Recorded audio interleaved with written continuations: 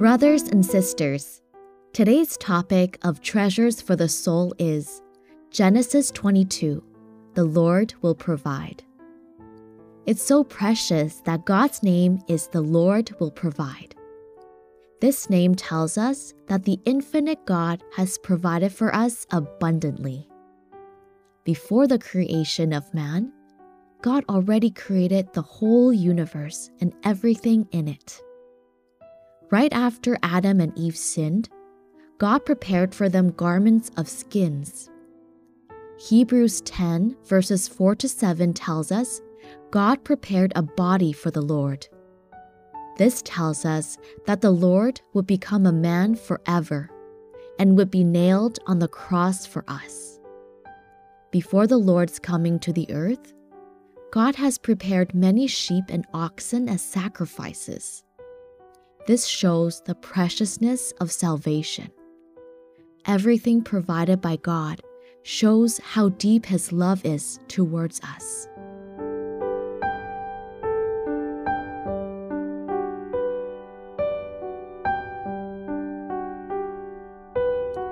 I treasure God's name. The Lord will provide. He will provide. I treasure that Jehovah, the self-existing and infinite one, will provide. I'm touched that the infinite one has provided everything down to the smallest detail, both in this life and eternity. It's so stunning and abundant that God does not simply give us a lot of things. He gives Himself to us.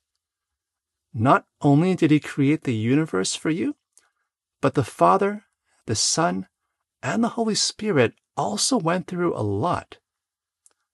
From what He provides for us, we see His heart towards us.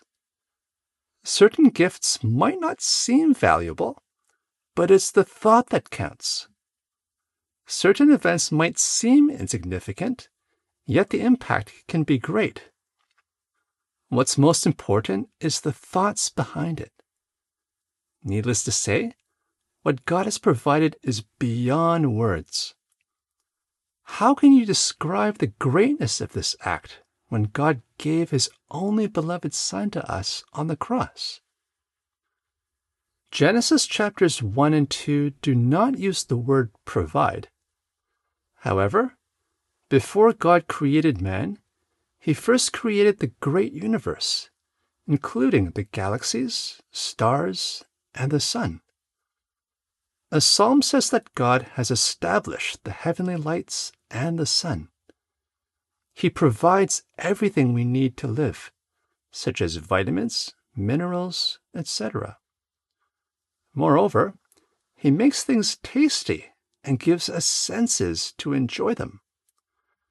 It's not like a car being filled with gas. His creation for us is perfectly established, very abundant.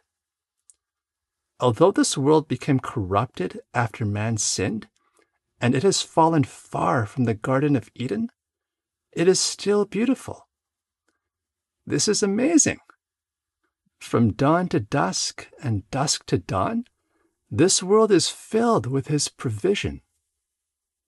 Hebrews 10 verses 46 read, "For it is impossible for the blood of bulls and goats to take away sins. Consequently, when Christ came into the world, He said, 'Sacrifices and offerings you have not desired, but a body have you prepared for me. In burnt offerings and sin offerings you have taken no pleasure.'"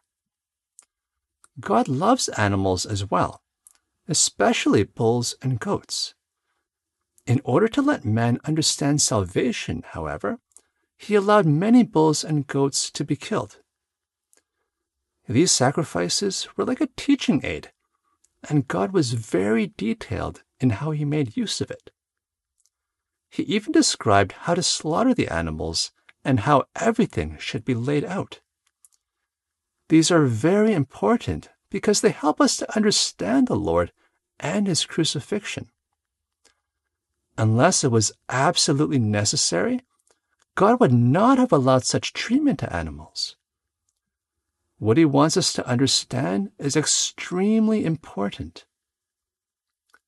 Hebrews 10 verse 7 reads, "Then I said, Behold, I have come to do your will, O God, as it is written of me in the scroll of the book." The scroll surely includes Isaiah and Psalm 22. The Lord did God's will throughout his life, including his crucifixion on the cross. It is very precious, isn't it? God prepared a body for his beloved Son.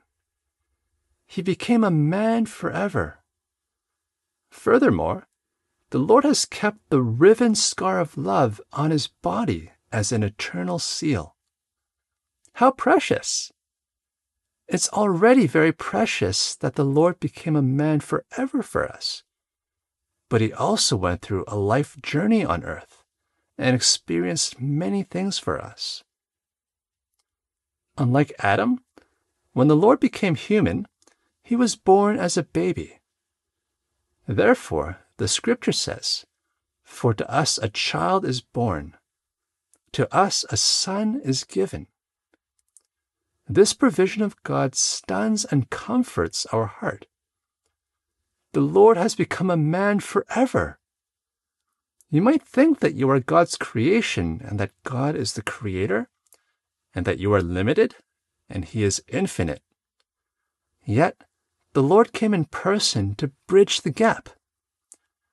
We really need this gentle Lord who came to show how much he wants to be close to us. The Bible tells us a lot. In Genesis chapter 3, right after man sinned, God prepared garments of skins for man. An animal, likely a sheep, needed to be killed to cover up man's shame.